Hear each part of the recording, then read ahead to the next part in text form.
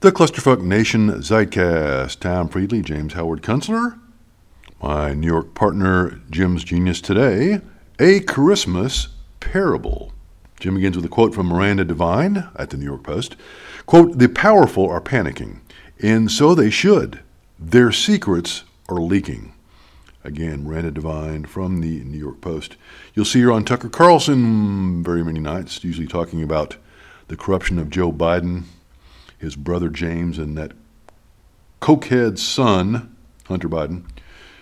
Jim begins, as the Yule log burns down and the trivialities of the season melt into air, the nation might ask itself how the authorities who run things went to war against the citizens of this land. I will tell you, and it will probably make you angry. It started when the women of the professional and managerial class watched their avatar, Hillary Clinton, lose the 2020 election against a man who seemed the quintessence of everything they hated about daddydom. Donald Trump, flawed to perfection, wrecked the chance of the amalgamated successful women of America to run the national household. Out came the Pussy Hats, the Wiccans, and the celebrities threatening to blow up the White House, in quotes.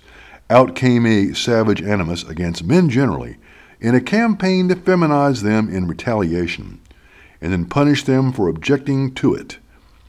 Up rose a social movement, wokery, that had the earmarks of a histrionic religious mania with satanic overtones. Up rose the demons, the Antifa louts, the Black Lives Matter arsonists, the drag queens. Thus unrolled a national psychodrama that continues to spool out as every system, every business, every institution in our country wobbles and flies apart now. The men embedded in the professional and managerial class tried in 2016 to chivalrously protect their women's avatar and her steadfast followers, and, failing ignobly that grim November day, they turned to actually attack their adversary, Donald Trump, with the explicit intent to destroy him by all means necessary.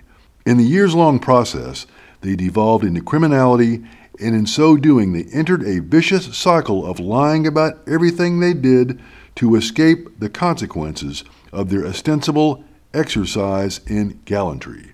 In effect, the people running things went from a war against a particular person to a war against reality and its twin sister, truth. Now they are deeply invested in unreality and untruth, to the point where they have forgotten how this whole thing started, and all they can do is desperately patch the dike they had to construct against a deluge of information composed of truth and reality coming at them like a tsunami rolling across the sea. The harder they work at this futile task of defense, the more absurd they make themselves, leading to ridicule, humiliation, and finally, condemnation in whatever remains of the legal arena where their deeds will finally be judged, Jim writes. The first stage of that outcome for them is pretending that none of it is happening. That's why the New York Times and Washington Post ignore the news that the gallant knights of the FBI and several other tentacles of the intel octopus mounted a ferocious, long-running psyop through the new phenomena of social media that happened to rise in importance through this whole period of national discord. In effect, the intel agencies seize the transmitters, as Fidel Castro might have put it, and use them very effectively to control their hallowed narratives. The second stage is deploying a ruse to distract the public's attention. That's why CNN allowed Representative Adam Schiff, a California Democrat, Adam is, of course, the most accomplished liar in all of American politics, to set the stage on Sunday for this week's criminal referrals against Mr. Trump to be issued out of the House Special J6 committee he sits on.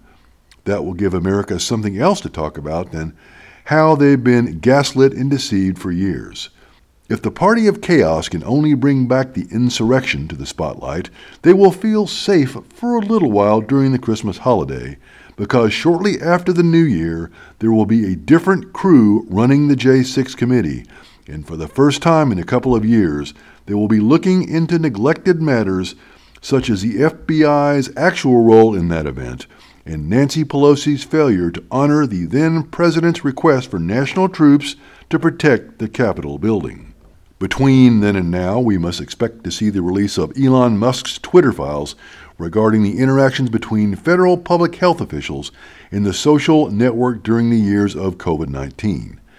You understand that these officials, including Dr. Anthony Fauci, CDC Chief Dr. Rochelle Walensky, U.S. Surgeon General Vivek Murthy, and many others, lied about absolutely everything concerning the pandemic and continue lying to this moment about the putative remedy for it, mRNA vaccines, which happen to be killing a lot of people these days.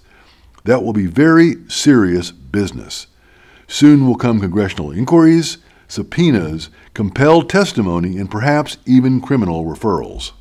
Of course, the professional and managerial class also happens to be the most stalwart group of vaccine champions in the land, and thus the most psychologically invested in thinking they did the right thing taking all those shots, while forcing as many others to submit, whether they consented or not.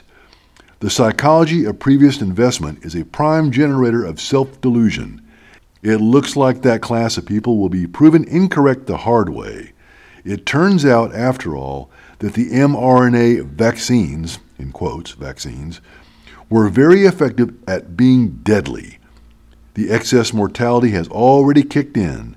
It's 18% above normal, for instance, in Australia right now, because they're keeping track.